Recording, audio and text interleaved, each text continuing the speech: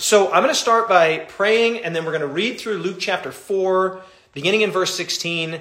And I hope you're ready for this, because this is challenging, this is engaging, this brings the scalpel of truth very close to the human heart. And if you found yourself in this chapter saying, wow, those people, why did they act that way? How could they have been that way? If you found yourself acting that way, you read it wrong. You read it wrong. Because what this chapter could have done and should have done is cause you to be very introspective and aware of the inherent ability of human pride and human bigotry to teeter into a rejection of truth. And that's not just something that is their problem or a problem for those people. That's a human problem. That's a universal problem. And so today's chapter is going to be good. It's going to be good. It's going to be challenging. It's going to be confronting. And so we're going to start with prayer. We're going to get into this. Father in heaven, I want to praise your name for this incredible testimony that Jason has sent. And Father, it is a testimony that moves us to our innermost souls because it brings us face to face with our own frailty, our own fragility and mortality. Father, that as Peter said, or was it Paul said, the outward man, Paul perishes, but the inward man is being renewed day by day. And Father, Jason is having that experience well and truly. And I want to pray right now a special prayer of healing and of restoration for his cancer. Father, I'm just learning now that he's been diagnosed with Hodgkin's lymphoma, and I'm devastated.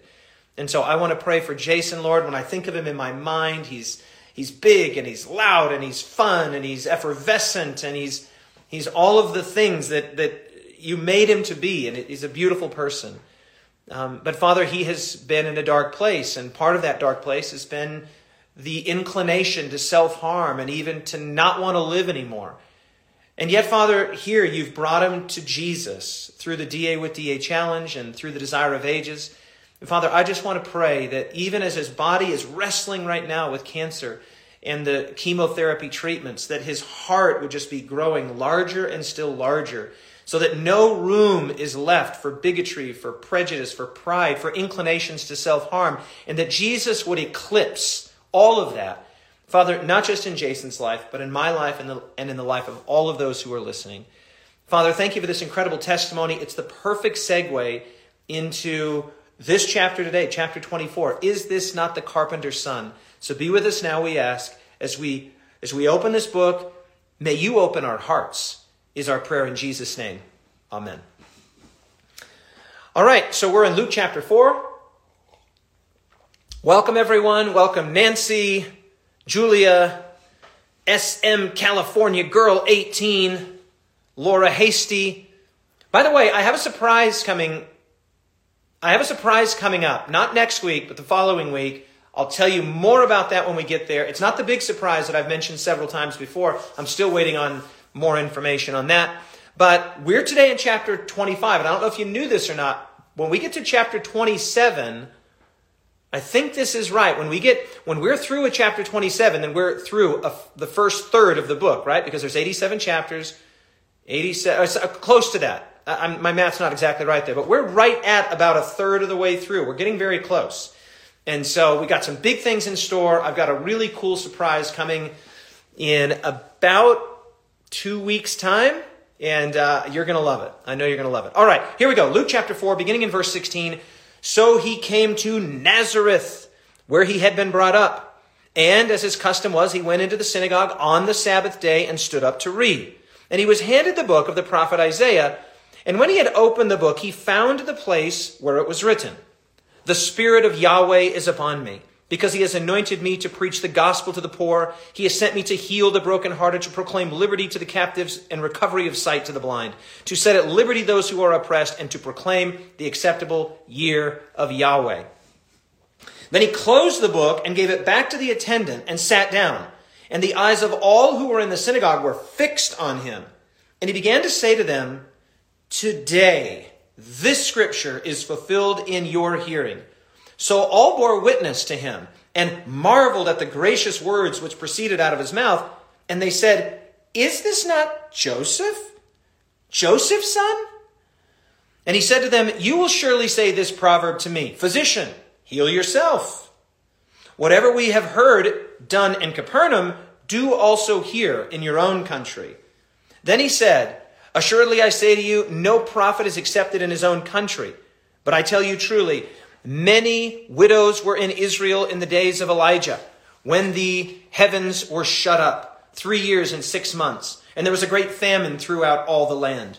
But to none of them was Elijah sent, except to Zarephath in the region of Sidon, to a woman who was a widow. And many lepers were in Israel in the time of Elisha the prophet, and none of them was cleansed except Naaman the Syrian. So all those in the synagogue, when they heard these things, were filled with wrath, and rose up and thrust him out of the city, and they led him to the brow of a hill on which their city was built, that they might throw him down over the cliff. Then passing through the midst of them, he went his way. Wow, that escalated very quickly. The contrast, the shift, the pivot in this chapter is so remarkable and so, frankly, unexpected. When you've read verse 22, oh, you got to be kidding! I just took my wife's call. Terrible. Okay, let's try that. Okay, we're back. Violetta, please don't call me right now. I'm busy. She's in Florida. Okay, as I was saying, when you read verse 22, so all bore witness of him and marveled at the gracious words which proceeded out of his mouth, you wouldn't expect that just, 6 or 7 verses later, that they would be filled with wrath and trying to throw Jesus off of a cliff. That's a shift. That's a pivot. That is a remarkable transition from this sort of positive homecoming for the hometown kid, and then all of a sudden they're trying to throw him off of a cliff. What did Jesus say there that was so offensive, that was so confronting to them that they thought, hey, we got to kill this guy. We got to kill the hometown kid. And so that's what we're going to talk about today. In many ways, this chapter is a very logical and sequential progression from yesterday's chapter, because yesterday's chapter, remember, was that prophetic breather in which we sort of panned out, took a look at the great prophecies, particularly with regards to the timing of Jesus' arrival, and the prophecy of Daniel chapter 9, right? 70 weeks are determined, and that was sort of the big picture of the Jewish nation being given the privilege to be the heralds, the proclaimers of the gospel, but they didn't know the time, that was our word yesterday, they didn't know the time of their visitation.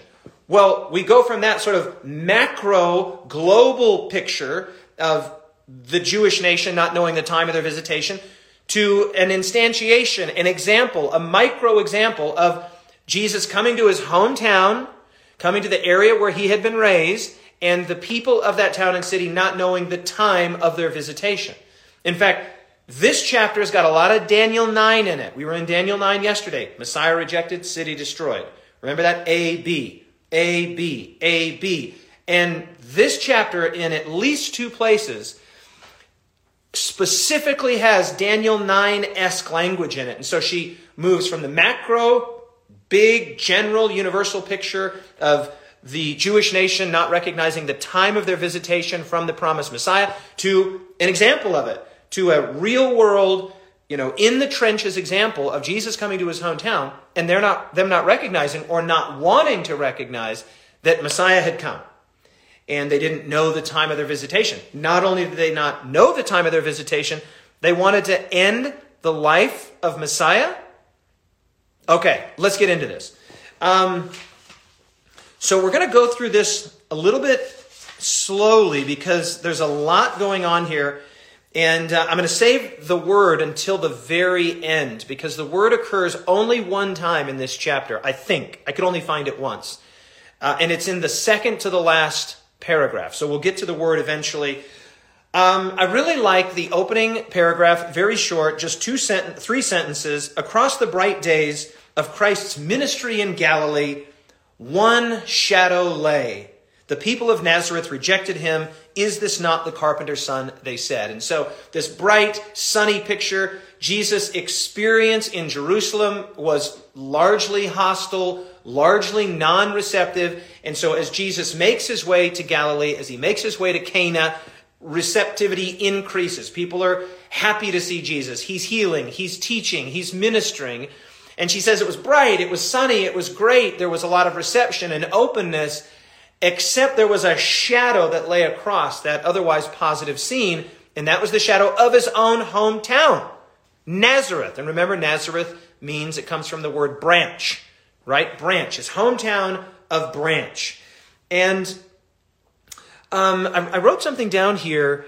Oh, if you, again, just read the Gospel of Luke, if you read Luke's narrative, it's very interesting. It goes from the temptation of Jesus, that's Luke chapter 4, in the wilderness. That's a long time ago, right? In terms of our walk through Desire of Ages, it goes from the temptation of Jesus into the wilderness, and then just two transition verses 14 and 15. Let me just read this to you.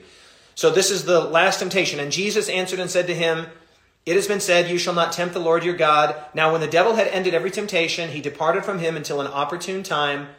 That's verse 13. Now verses 14 and 15. "Then Jesus returned in the power of the Spirit to Galilee, and news of him went out through all the surrounding region, and he taught in their synagogues, being glorified by all." And then our passage today. "So he came to Nazareth, where he had been brought up, and as his custom was, he went into the synagogue on the Sabbath day and stood up to read."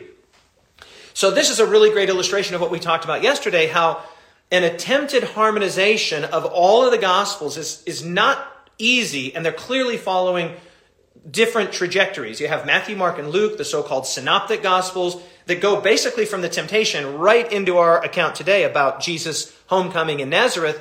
But where's the encounter with Nicodemus? Where's the encounter with the woman at the well? Where's the miracle at Cana with the turning of water into wine? The way that that's been described to us here, and I think this is an accurate location of those events, is that those have happened before, right? Jesus' ministry, even the cleansing of the temple wasn't mentioned, right? In Luke. No, it goes from John the Baptist in chapter 3 to John baptizes Jesus in chapter 3 to the temptation to the Nazareth. So the point here is, in Matthew and Mark and Luke, there is a similar kind of trajectory. John departs radically from that. And all of the Gospels, Matthew, Mark, Luke, and John, are only telling a fraction, really, of the events that made up the life of Jesus. They are all telling a purposeful story that, just think of this. We just read this verse here. He taught in all their synagogues, being glorified by all.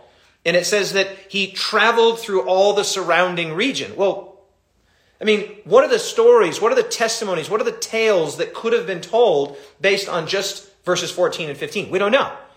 So all of the gospel accounts are telling a truncated, shortened version of the actual life and ministry and teachings and healings of Jesus. So I just thought it was very interesting that we go basically from the temptation to Nazareth, right, in the flow of Luke's gospel. Now, what she then does is, in that large sort of second paragraph there on page 1, I'm on page 262 of the Types and Symbols, 236 of the original, it's kind of the story. I just wrote homecoming in the margin. Jesus has returned, familiar faces, familiar streets. People say, "Oh yeah, I remember that boy, that young whippersnapper. I remember him." People looking at Jesus, remembering, "Oh, this is Mary's son. This is Joseph's son." Jesus remembering them.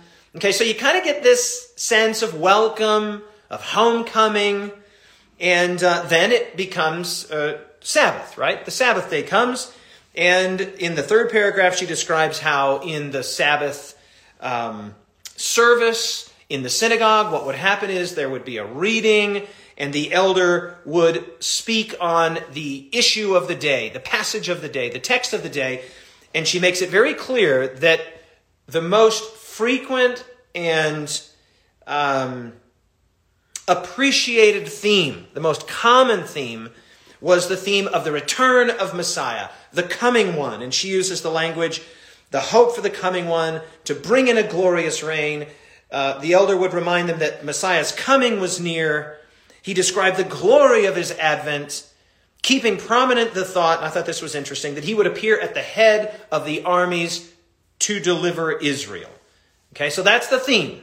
That's the theme. That's the theme that you'd be hearing sort of, week after week, Sabbath after Sabbath, because the inescapable reality of first century Judaism is that you're under the yoke of Roman subjugation and oppression.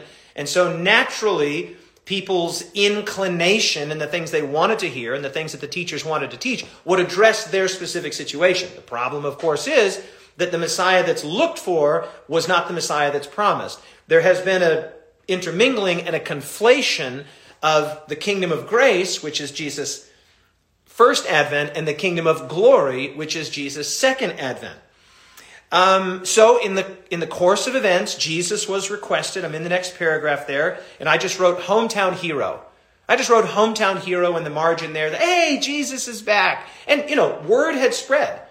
Word was on the street, and people that had known, as we've talked about, privacy was not a major feature of, life in the ancient world. So people would have heard, they would have known.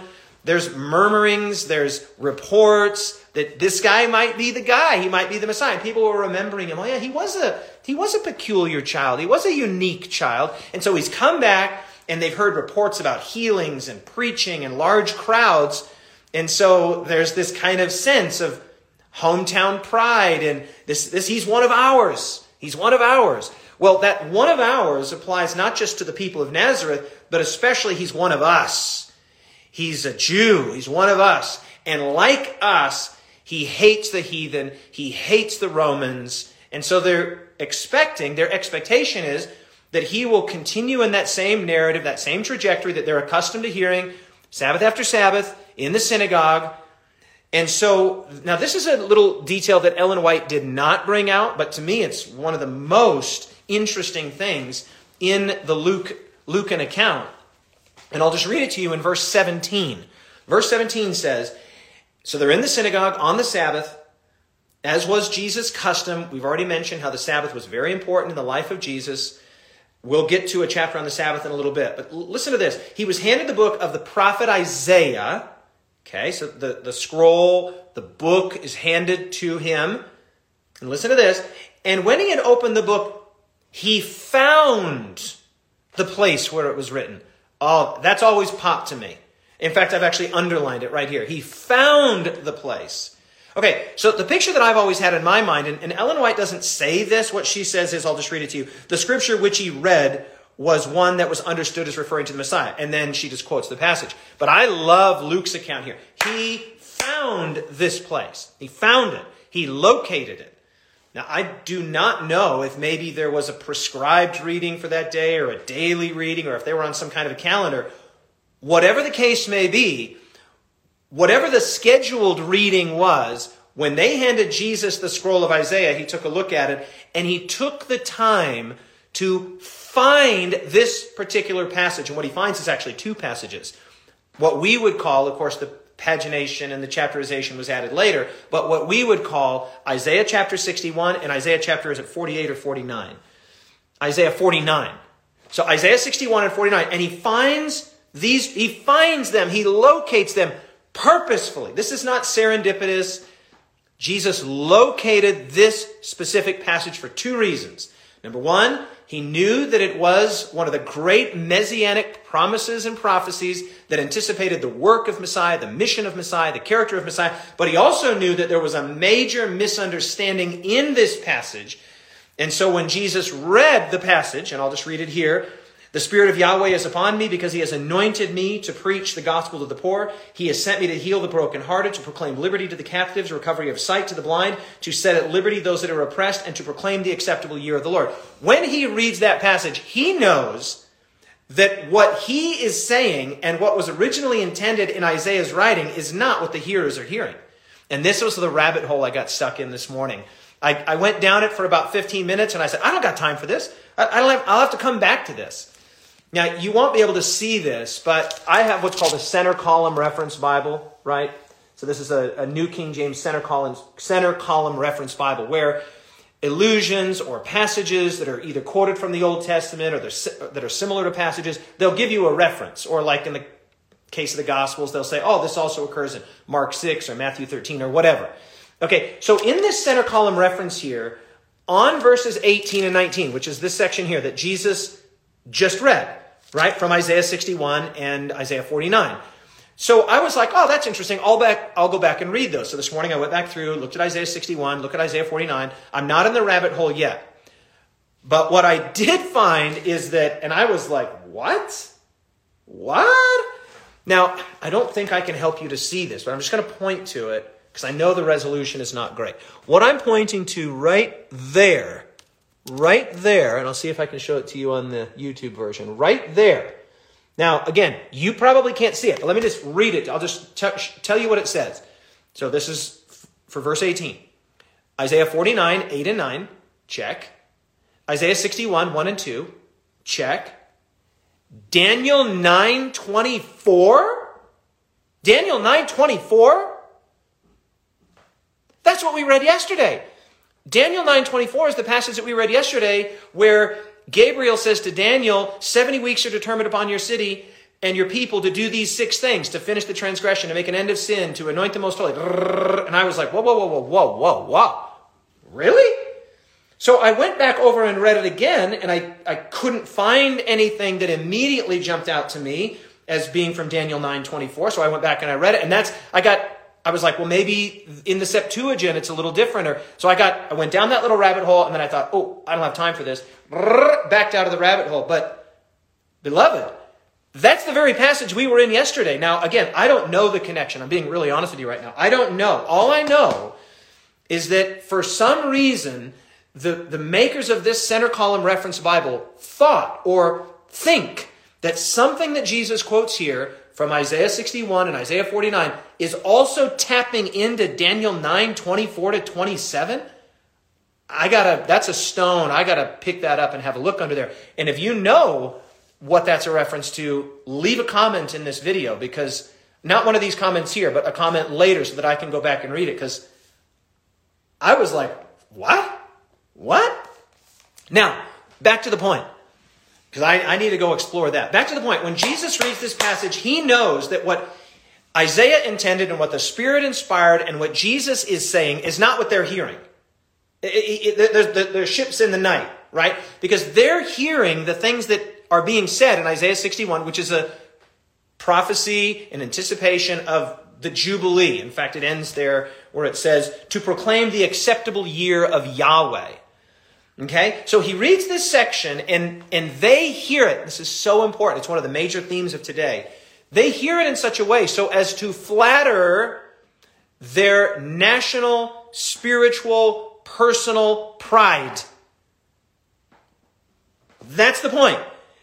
But that's not why Jesus found this passage. He didn't select a passage to cater to the normal trajectory and the normal rhythm and theme of things that they were hearing. He's purposefully selected this passage for a different purpose. He wants to bring something to their minds. And then, okay, so I'm back in Desire of Ages, page 263.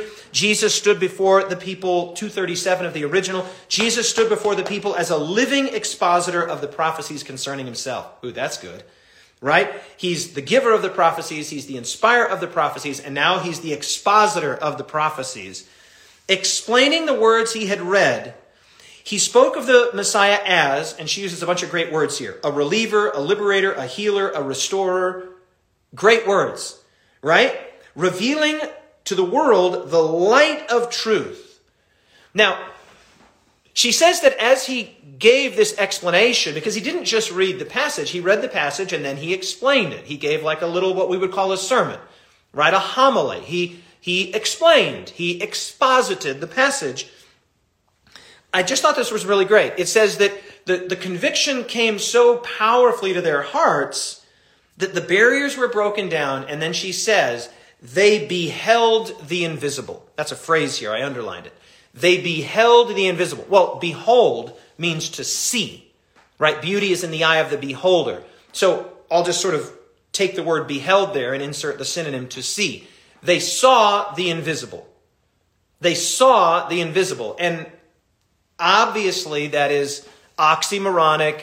that's paradoxical. How do you see the unseeable? How do you behold the invisible? Well, I just wrote here in my margin, you might want to do the same. This has Hebrews 11 and Romans 1 vibes. Hebrews 11, faith is the substance of things hoped for, the evidence of things not seen. The evidence of things that are not seen, but they are seen, but they're not seen, but they are. And then Romans chapter 1, verse 20 says the invisible attributes of God are clearly seen, being understood by his created work. So you have this really fascinating tension in Scripture that we can see things that are invisible, and we can discern things that are not extended physically in space. Well, this goes back to this idea that I've mentioned before about a deniable sign, something that you yourself know. God has revealed it to you, God has shown it to you, and the Spirit of God has spoken to you and said, this is the truth. This is the thing right here, and you're beholding, you're discerning, you're seeing the invisible. And that's what happened when the one to whom the prophecies pointed became the explainer of the prophecies in the synagogue of Nazareth. They were all convicted in their hearts, but there was a problem. And the problem was the particular version of Messiah that Jesus had painted, the portrait that he had painted, the way that he had crafted and explained Isaiah 61 and 49 didn't quite fit with what their expectation was. Remember, the glorious reign, the hope for the coming one, Messiah's coming was near, at the head of the armies to deliver Israel. Those are all quotes. Here, he speaks of Messiah, I'll give you the phrases again, or the words again, as a reliever, as a liberator, as a healer, as a restorer. And so Jesus senses the disconnect. They're proud of the hometown hero. They can tell there's a wisdom, there's a spiritual power that he possesses. But the things that he had said had not flattered their national ambitions, their spiritual pride. It hadn't further buttressed their own bigotry and prejudice toward the surrounding peoples. And worst of all, he hadn't said anything about Rome. He hadn't said anything about Rome. And so now back to the Luke account, because the Luke account here is just too good. Verse 20. Then he closed the book, he gave it back to the attendant, and he sat down. So he's finished his reading, he's finished his exposition, and the eyes of all in the synagogue were fixed on him. What he had said and the way he had read the passage, people saw the invisible. They knew something big, something spiritual had just happened. They had just witnessed something remarkable. This wasn't, a run-of-the-mill, everyday, sort of routine sermon in the synagogue on the Sabbath. Something remarkable had just happened. Verse 22, so all bore witness to him and marveled at the gracious words that proceeded out of his mouth. But then they said, isn't this Joseph's son? So there's this doubt mingled with belief. And if you want to just make a note here, go through and mark all of the times in this chapter where the word unbelief is used. Unbelief, unbelief, unbelief, unbelief. Okay? Then Jesus had suggested, he had hinted, he had pointed at the fact that what Isaiah 61 and Isaiah 49 were actually teaching was not going to flatter their national ambitions and pride, their spiritual pride. But when he senses now that there's who is this guy to talk like this? Isn't this Joseph's son? Now Jesus twists the knife. Now he says something that was, number one, was revealing of his total mastery of the Old Testament. We've talked about that. Jesus' mastery of the Old Testament, his awareness of the Old Testament with the stories, the teachings, the prophecies, the narrative of the Old Testament. And it absolutely pierced them in their sense of national pride. And Jesus selects provocatively, purposefully, two instances from Israel's history. And he basically says this, look, I know what you're going to say to me. You're going to say, physician, heal yourself. If you're all that, heal yourself. And then he says, what you're going to say to me is okay, enough about the flowery words and the nice exposition of, the prophecies of Isaiah. Just do some miracles. Show us some cool stuff. The stuff that we've heard about in Capernaum, do that here. We want to see your power. We've heard reports and rumors that you might be the Messiah. Show out. Show yourself to be the guy that some say you are. That's what they're saying. That's what they're thinking. Jesus reads the situation, and rather than acquiescing to their expectation, which he knew he could not do, he actually puts that knife in, the knife of Scripture, the scalpel of truth, and he twists it. Assuredly, I say to you, no prophet is accepted in his own country. Ooh. This is his hometown. So he just throws that out there, and then he gives two scriptural instances of this. I tell you truly, many widows were in Israel in the days of Elijah when the heaven was shut up 3 years and 6 months. This is not a happy period in Israel's history. It was a period of great apostasy and of God's withdrawal from his chosen people. Right? There was a famine throughout the land, but to none of them was Elijah sent except to Zarephath and the region of Sidon, to a woman who was a widow. So to a Gentile, to a non-Jew. And there were many lepers in Israel in the time of Elisha the prophet, and none of them was cleansed except Naaman the Syrian. A Gentile, a non-Jew, a heathen. Well, the listeners in Nazareth that day knew exactly what Jesus was saying, and they became enraged, right? So all those in the synagogue, when they heard these things, they were filled with wrath, and this is where they take him out and try to throw him off. Okay, so let's try to understand a little bit more of what's going on here. Jesus' exposition of Isaiah 61 and Isaiah 49 did not fit, again, with the cookie-cutter mode of a military Messiah that would come in and deliver Israel and usher in the kingdom of glory. I'm now turning the page. I'm on page 264 of the Types and Symbols, 238 of the original. And what I did here is I highlighted a number of times where it says they, there. And I just want to read this to you. I'm going to purposely put emphasis on they and there because I think this is the way this is supposed to be read. They, Israelites, children of Abraham, had been represented as in bondage. They had been addressed as prisoners to be delivered from the power of evil, as in darkness, and needing the light of truth. Their pride was offended, and their fears were roused. The words of Jesus indicated that his work for them was to be altogether different from what they desired. Their deeds might be investigated too closely. Notwithstanding their exactness and outward ceremonies, they shrank from inspection by those clear, searching eyes. Us? The way that he spoke, the way that he exposited and explained Isaiah 61 and 49, it's like he made it out like it applied to us. It's like he was talking to us. He wasn't talking about them and us as the ones that will be elevated at Messiah's arrival. It's like he was saying that this stuff about darkness and blindness and liberation applied to us. And the passage that came to my mind, and I wrote it here in the margin, is this incredible statement in John 8:33. John 8:33, where Jesus gets into this vigorous dialogue. We'll get there eventually. This vigorous dialogue with the religious leaders of his day. This is the passage you might remember where Jesus says, before Abraham was, I am. Right? John 8:58. But before that, listen to this. John 8:33, as Jesus is in this vigorous dialogue with the religious leaders, they say this. John 8:33. They answered and said to him, we are Abraham's descendants and have never been in bondage to anyone. Well, first of all, you have to admire the remarkable self-deception and ignorance of Jewish history that would be required in order to say that. Never been in bondage to anyone? Fact check, false. The actual whole string, the whole history of Israel was basically an uninterrupted subjection to pagan powers, with the exception of, a period of, fairly brief glory under the Davidic and Solomonic reigns and some of their descendants. But I mean, really?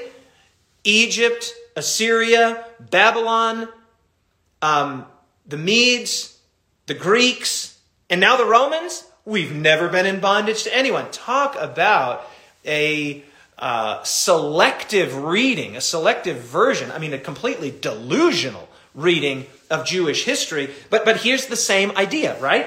I'll read it again. They, I'm reading Desire of Ages. Same thing I just read on page 264, 238. They, Israelites, children of Abraham, had been resented as in bondage. They had been addressed as prisoners to be delivered from the power of evil. They were in darkness and needing the light of truth. Yeah, actually. And so they then ask the question, who is this Jesus? Isn't this Joseph's son? Who is this guy that thinks he knows everything? What he is saying is clearly out of harmony with what we normally hear, what we're always told, what our parents taught us, and our parents taught us. Who does this guy think he is? Right? That's what's going on here. And then third paragraph there on page 264, 238, I'm on the same page. What a contrast between his teaching in regard to the new kingdom and that which they had heard from their elder. Jesus had said nothing of delivering them from the Romans. So in a way, what Jesus said was offensive, but what he hadn't said was disruptive. How can you preach a whole sermon? How can you give a whole explanation, a whole exposition of Isaiah 61 and Isaiah 49 and not talk about Rome? Because Jesus came to deliver from a greater than Rome, a more powerful than Rome, a more dangerous than Rome, from sin itself, right? And from the selfish self-deception of the unregenerate human heart. This is when they, then clearly they're looking, I just wrote here in the margin, hoping for miracles, not for a soul-searching Messiah. That's what they're after. Hey, that stuff that we've heard about. The water to wine and all these reports that are circulating. Hey, do some of that stuff for us. They weren't looking for the scalpel of truth and a new, fresh exposition, an innovative exposition of Old Testament passages that pointed to God as conquering not Rome and the pagan powers, but conquering the sinfulness of the human heart and death itself. That's not what we're interested in. We don't want the truth. We want flattering fables. Give us flattering fables. Enough with this truth. She then talks about how when Jesus had spoken, how their hearts had been pierced, and how this was a sign. She says a sign had already been given, but Jesus now gave further evidence by revealing their thoughts. When he said to them, here's what you're going to say. I know what you're going to say, because a prophet is not without honor except in his own country and among his own people. Here's what you're going to say. Physician, heal yourself. The stuff you've done in Capernaum, do here. That's what you're thinking.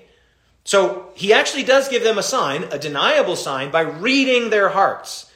The Gospels do say on several occasions, Jesus knew what was in the heart of men. He knew what was in the heart of men. And Jesus here doesn't pull a rabbit out of a hat. He doesn't turn water to wine for their, for the sake of satisfying their curiosity. But he does do a sign that pierced them.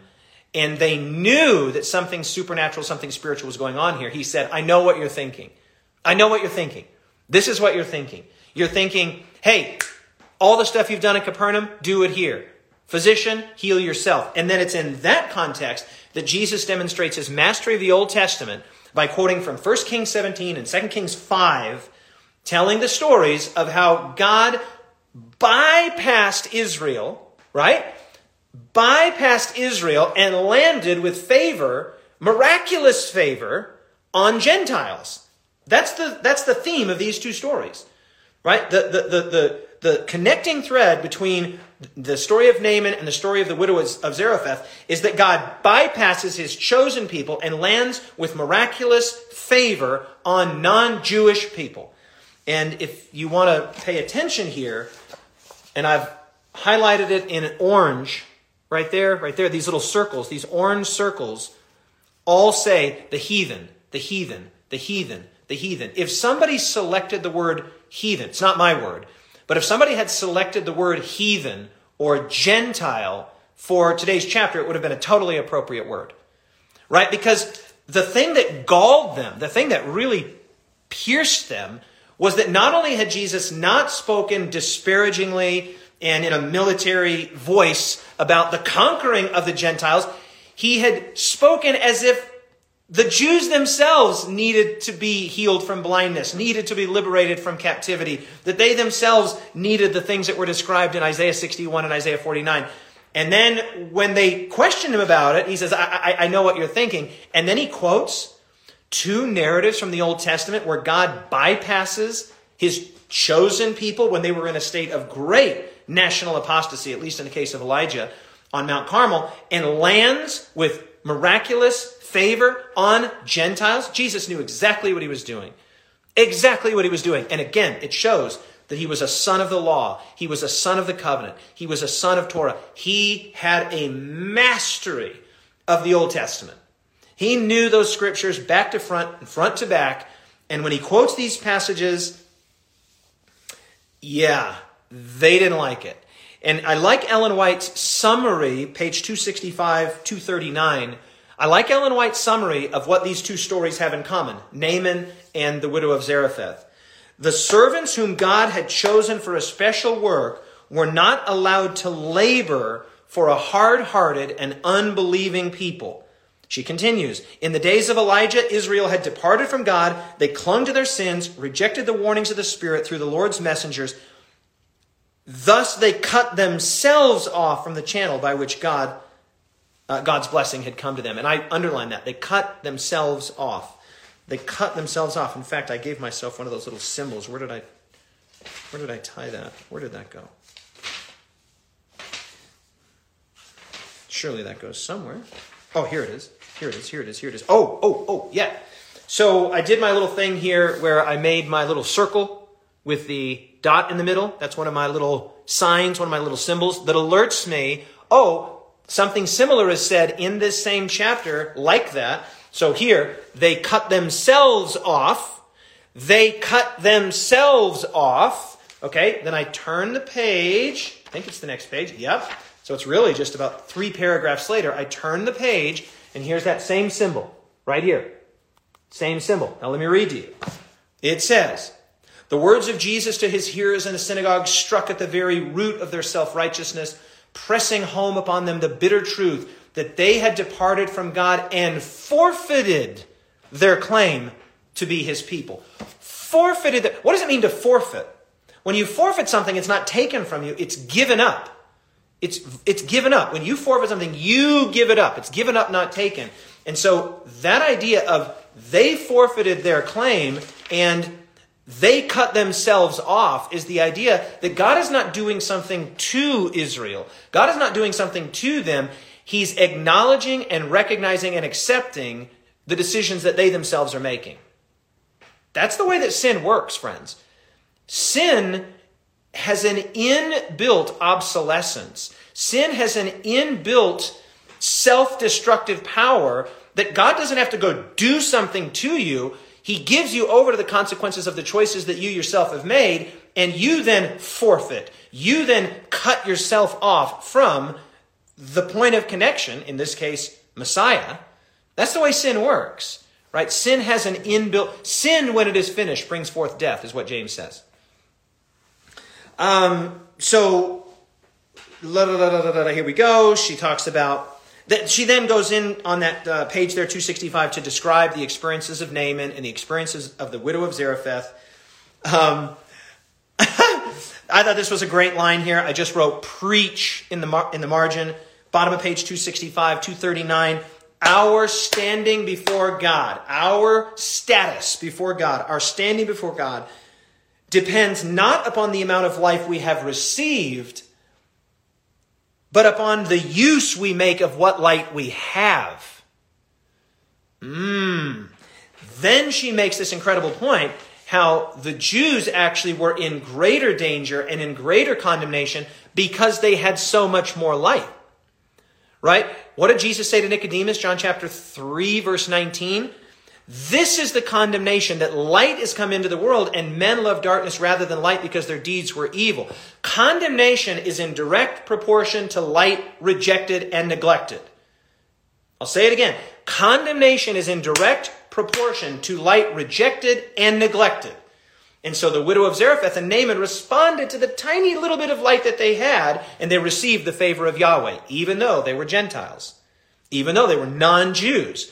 Where the Jews have just been flooded with light, the sanctuary, the Sabbath, Torah, flooded with light, and yet that light actually, how did Jesus say? If the light that is in you becomes darkness, how great is that darkness? That light actually served to fuel their national pride, to fuel their prejudices, to fuel their bigotry. By the way, two other words that come up again and again, and if you've been paying attention, they're coming up a lot in this book. But in this chapter, bigotry, prejudice. Bigotry, prejudice. That light they took as a sign of God's special favor, not as we mentioned yesterday in the sense that they were the messengers to the world, but in the sense that they had some special status, some special standing. This is what John the Baptist spoke to when he said, on the banks of the River Jordan there, when he was calling people to repentance, when he was calling people to prepare for Messiah's arrival, he said, don't say within yourselves, we have Abraham as our father. God can raise up children unto Abraham from these stones. So the light of Torah and of sanctuary and of Sabbath had actually become darkness to them. It had fueled their national prejudice and pride. It had fueled their bigotry. It had cut them off from sympathy with the surrounding nations. And Jesus speaks to that here. He applies the balm, the salve, the cure, as if Israel also needs it, as if Israel is blind, as if Israel is in captivity. We've never been in captivity.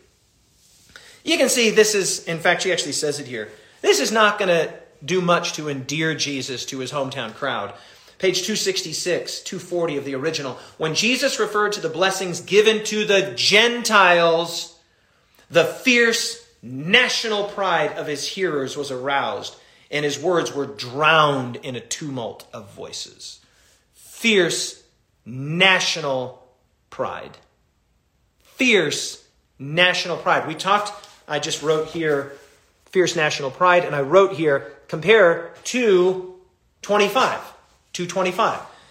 It reminded me of 2:25, so let me just flip back to 2:25. You might remember this because I highlighted it when we went through it. This is in the chapter Bethesda and the Sanhedrin, where Jesus destroys the Sanhedrin with facts and logic. Remember that? Listen to this.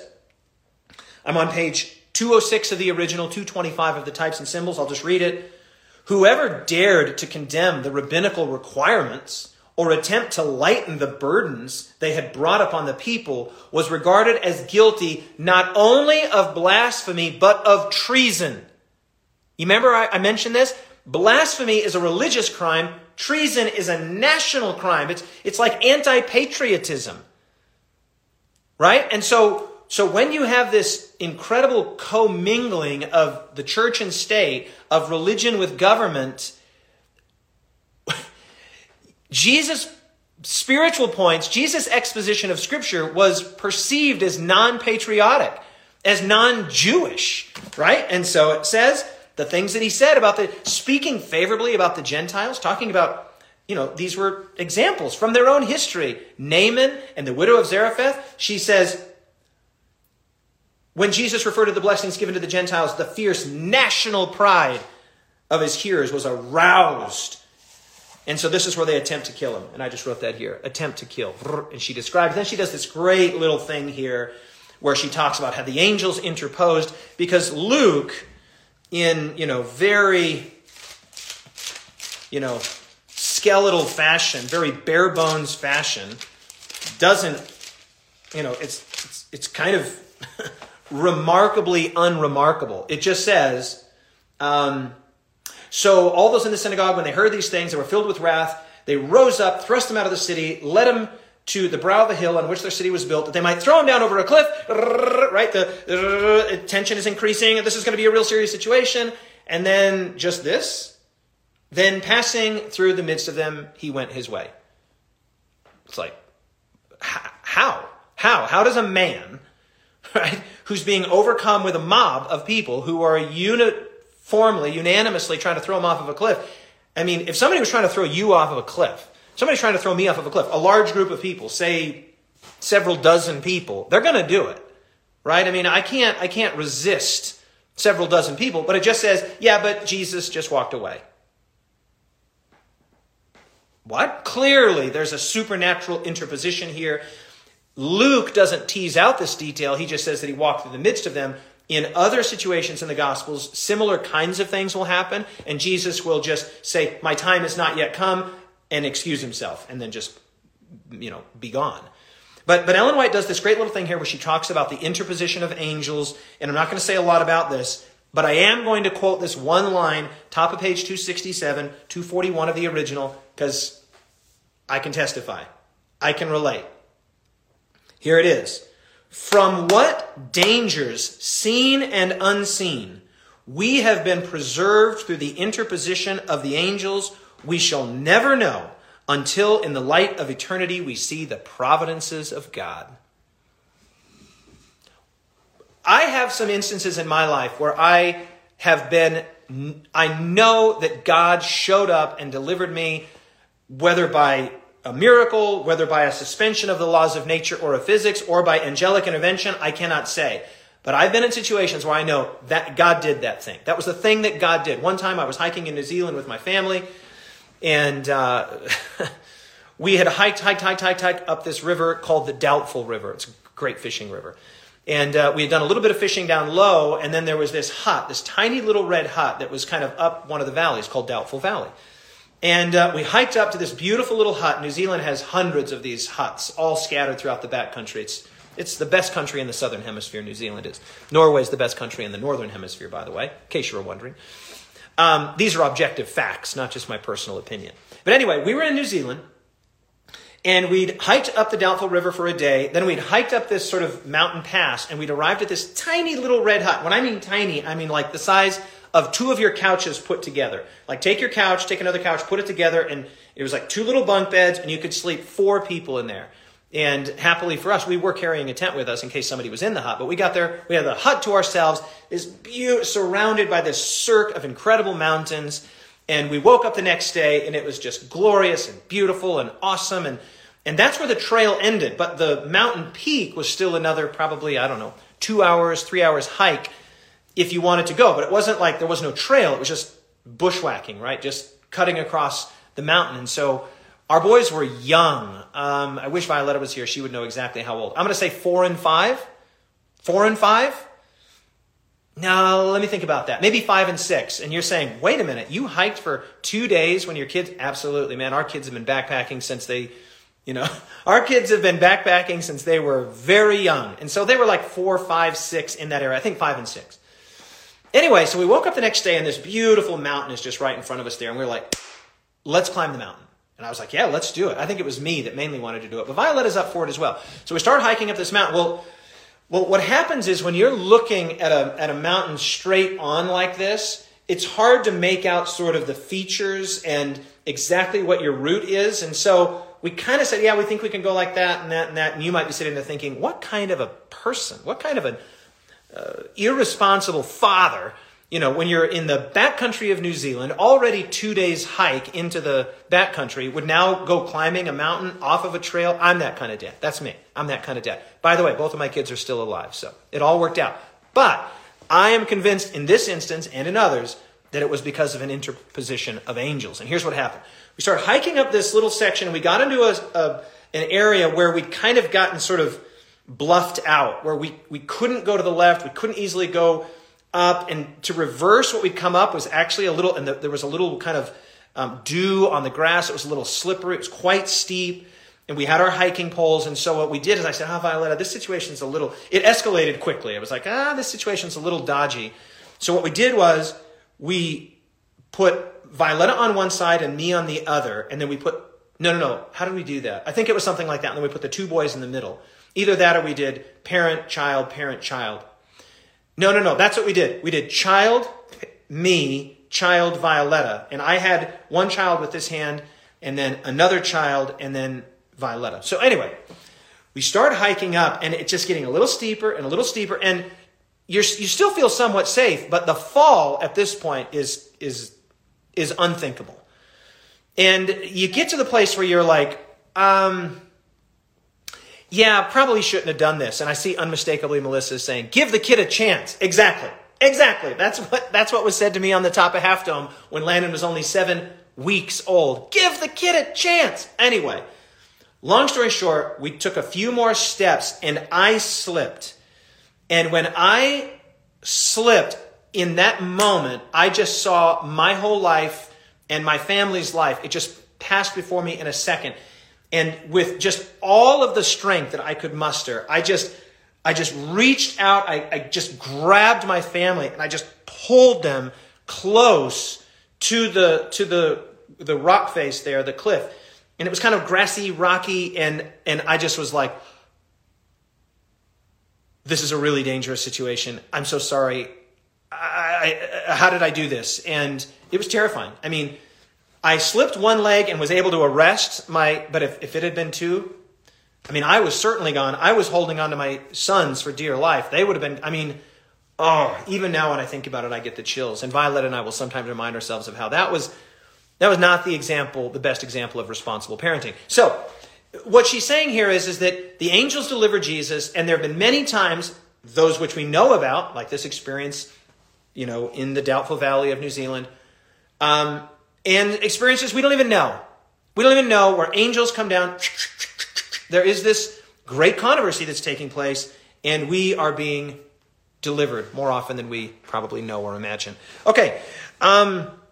She then says something very interesting, going back to what Jesus had quoted in the synagogue when he quoted Isaiah 49 and 61. She says he had purposefully left off, I'll read this to you, again, page 267, 241. When Jesus in the synagogue read from the prophecy of Isaiah, he stopped short of the final specification concerning the Messiah's work. Having read the words to proclaim the acceptable year of Yahweh, he omitted the phrase, and the day of vengeance of our God. Isaiah 61:2. Ooh. This was just as much truth as was the first of the prophecy, and his silence did not deny the truth. But this last expression was that upon which his hearers delighted to dwell. Ooh, tell us that part again. Tell us that part again about the vengeance of Yahweh. And Jesus provocatively, purposefully leaves that off, just doesn't say it, just reads to proclaim the acceptable year of Yahweh and then closes the book, rolls the scroll, doesn't say, and to proclaim the day of the vengeance of our God. She continues. But this last expression was that upon which his hearers delighted to dwell, and which they were desirous of fulfilling. They denounced judgments against the heathen. There it is again. Heathen, Gentiles. Blah. Not discerning their own guilt was even greater. That's what we mentioned earlier. Condemnation is directly proportional to light received and either neglected or rejected. They themselves were in the deepest need of the mercy. They were so ready to deny the heathen. And I see there that I didn't circle that heathen. So let me just do that real quick so I don't forget. So that phrase, heathen, just comes up again and again and again and again. And how good is that? How good is that writing? How good is that summary? They themselves were in deepest need of the mercy. They were so ready to deny the heathen. Not cool. Not cool. Next page. This has got Daniel 9 written all over it. Listen to this. Remember Daniel 9? Messiah rejected, city destroyed. Messiah rejected, city destroyed. Middle paragraph on page 268, 241 of the original. Unbelief. Remember I said, pay attention to that word in this chapter. Unbelief, having been once cherished, continued to control the men of Nazareth. So it controlled the Sanhedrin and the nation. With the priests and the people, the first rejection of the demonstration of the Holy Spirit's power was the beginning of the end. In order to prove that their first resistance was right, they continued ever after to cavil at the words of Christ. Their rejection of the Spirit culminated in the cross of Calvary, rejection of Messiah, in the destruction of their city, destruction of the city, and in the scattering of the nation to the winds of heaven. I just wrote Daniel 9. That's Daniel 9. Paul understood Daniel 9. John understood Daniel 9. Jesus understood Daniel 9. Ellen White understood Daniel 9. She says it. Their rejection of the Spirit culminated in the cross of Calvary and in the destruction of their city. That's Daniel 9. That's straight up Daniel 9, which again is my point, that yesterday's chapter in the sort of big, broad, prophetic strokes gives way to an instance, a for example, in today's chapter of the actual, in the trenches, on the ground, face-to-face rejection of the Messiah Jesus because he didn't flatter their national hopes and ambitions and feed their prejudices and their bigotry. Next paragraph. Oh, how Christ longed to open to Israel the precious treasures of the truth, but such was their spiritual blindness that it was impossible to reveal to them the truths relating to his kingdom. Thus they clung to their creed and their useless ceremonies. Impossible. Impossible. I highlighted the word impossible. Impossible. Friends, there are things that not even God can do. There are things that not even God can do. God can turn water into wine, right? Because the water doesn't resist the overtures of the Almighty. But human beings with our heart, our selfish, bigoted, prideful, prejudiced heart, we can resist God's overtures. And God respects our resistance. And if we continue consistently to resist, God will give us over to the culmination, to the consequences of the choices that we ourselves have made. It's impossible. Yes, God can turn water into wine, but God cannot change your mind. He cannot change your heart. He cannot make you willing. The way this is sometimes said is God cannot predestine the free actions of man. It's oxymoronic. God can't make you do something freely. And so it's impossible. And she goes on to say, she quotes Jesus in Luke 13:35, see, your house is left to you desolate. Why does Jesus say your house is left to you desolate in Luke 13:35? We'll get to this eventually later. He's quoting from Daniel 9, the abomination that makes desolate. Daniel is all over Jesus' understanding, his self-understanding, his understanding of Messiah, of his mission, Paul's understanding of Messiah and mission. No wonder Jesus said, go back and read what Daniel said. When you therefore shall see the abomination of desolation spoken of by Daniel the prophet stand in the holy place, let whoso read understand. Your house, when he had begun his public ministry, it was my Father's house. My Father's house. You've turned my Father's house into a den of thieves. At the end of his ministry, behold, your house is now desolate. Messiah rejected, city destroyed. Messiah rejected, city destroyed. Messiah rejected, city destroyed. That's Daniel 9. And then she describes how the minds of the Jews had become narrowed by their unreasoning bigotry. The lessons of Christ revealed their deficiencies of character and demanded repentance. If they accepted his teachings, their practices must be changed and their cherished hopes relinquished. What cherished hopes? Well, that they were somehow superior, genetically, nationally, culturally, spiritually superior. And all of those heathen, all of those Gentile, all of the offscouring of the earth, the filth of humanity, Jesus is like, no, I love them. Remember the story of the widow of Zarephath and the story of Naaman? Yeah, the prerogative of the Jewish nation was not to be a special ethnic people, a special better people. It was to be the messengers of the covenant, the deliverers of the good news. And yet the light that was in them had become darkness. And their cherished hopes were relinquished. She talks about how Jesus, the truth that he proclaimed was unpopular. She says it 3 times. The Jewish leaders were filled with spiritual pride because their understanding was darkened by selfish prejudice, bigotry, heathen, Gentiles, widow of Zarephath, the Naaman the Syrian. This is all this chapter is heading in the same direction. Insularity, insubordination, bigotry, pride, national pride, personal pride, spiritual pride, cultural pride, prejudice. Come on. This was cool. Right almost at the very end, page 269, 242. If he was, speaking of Jesus, if he was satisfied to be without the force of arms, what would become of their nation? How could the power and glory so long anticipated bring the nations as subjects to the city of the Jews? Who is this? How can this guy be the Messiah? He doesn't have any soldiers. He's got no swords. I mean, if we follow this guy as the Messiah, what would become of our nation? This is exactly what will be said at the very end of Jesus' life when someone's going to speak up and say, it's better that one man should perish than that our whole nation should be compromised. And in fairness, as I said at the outset, if we're reading this as a condemnation of them and not looking introspectively at ourselves, the truth is that we all are afraid that the thing that we think matters most is not the thing that matters most, right? Like, they were afraid that they would lose their identity, they would lose their nation, they would lose their standing.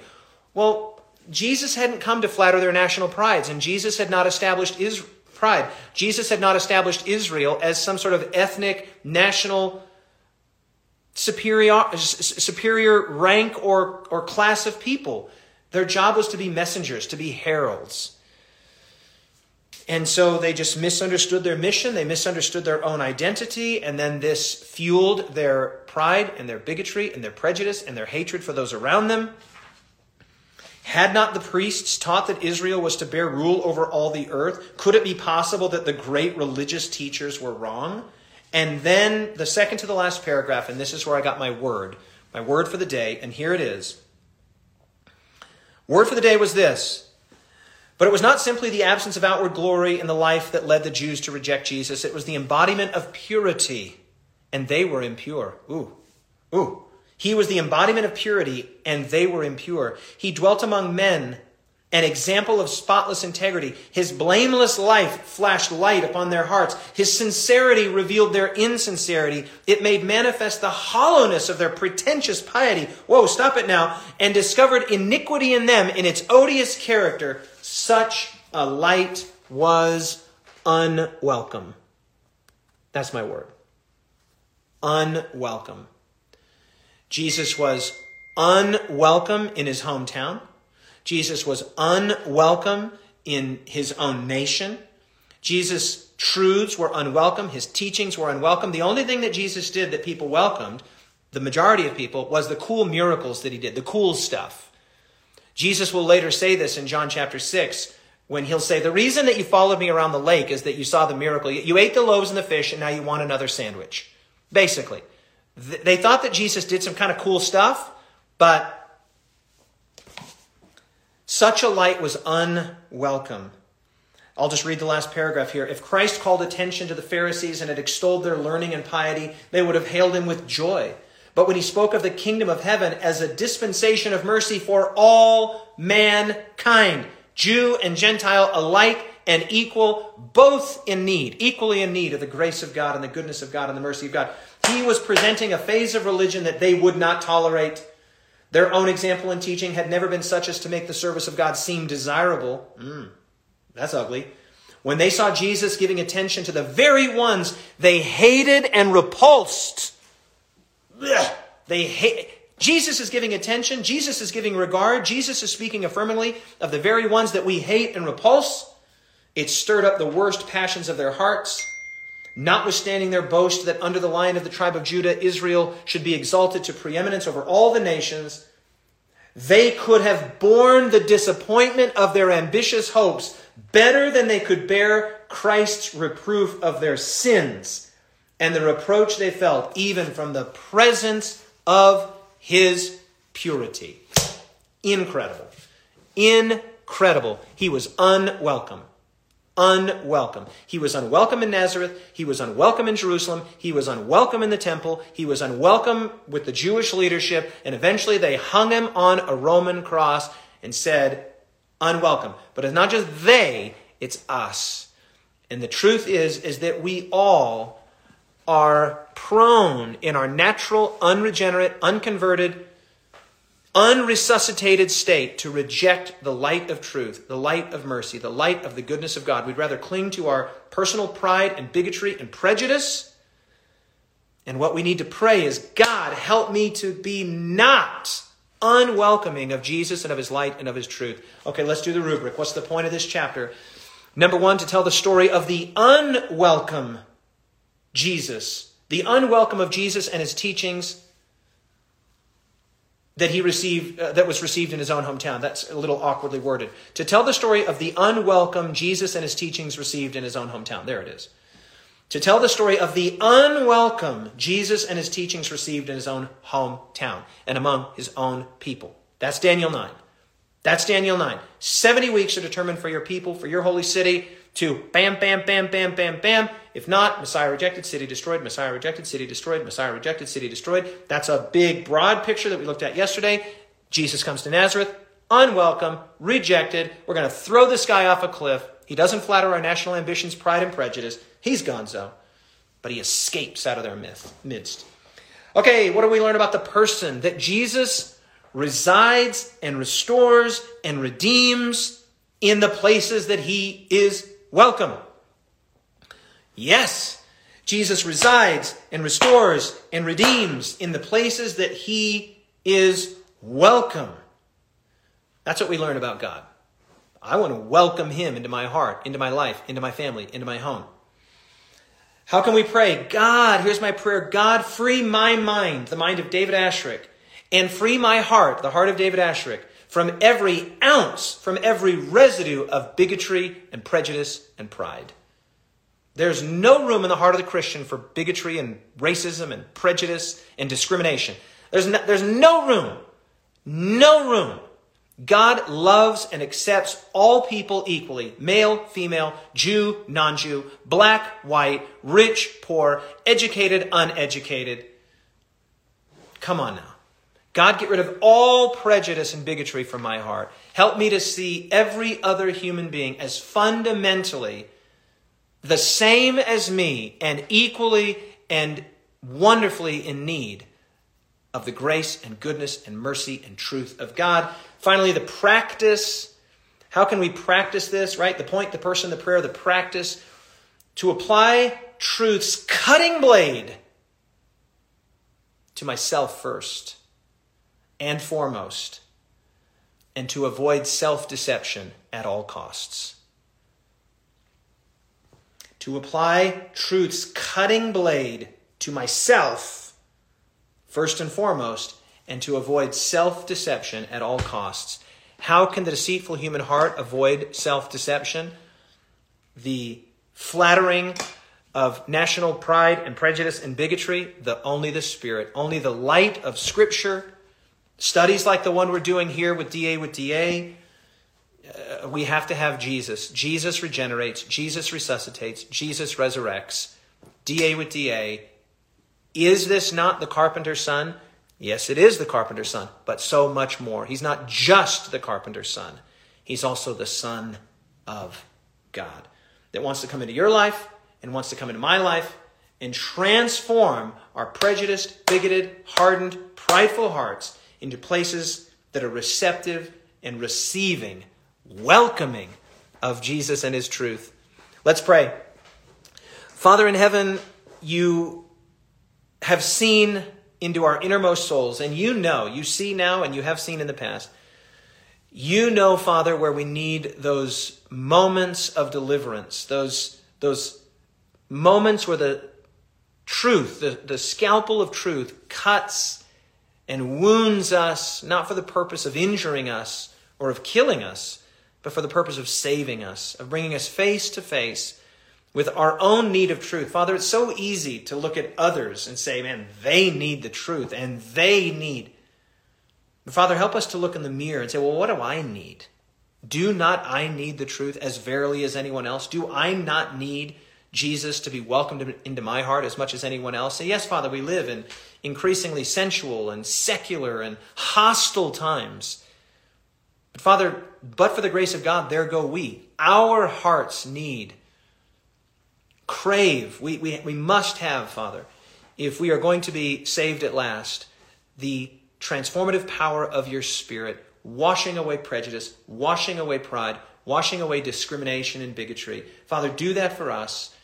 And I pray, Father, that when Jesus comes into our heart, comes into our life, and sits down and sups with us and dines with us, that he would be welcome here, that he would reside here. And in that residence, just like Elijah resided in the house of the widow of Zarephath, Father, may Jesus reside in our hearts, and may the oil never cease.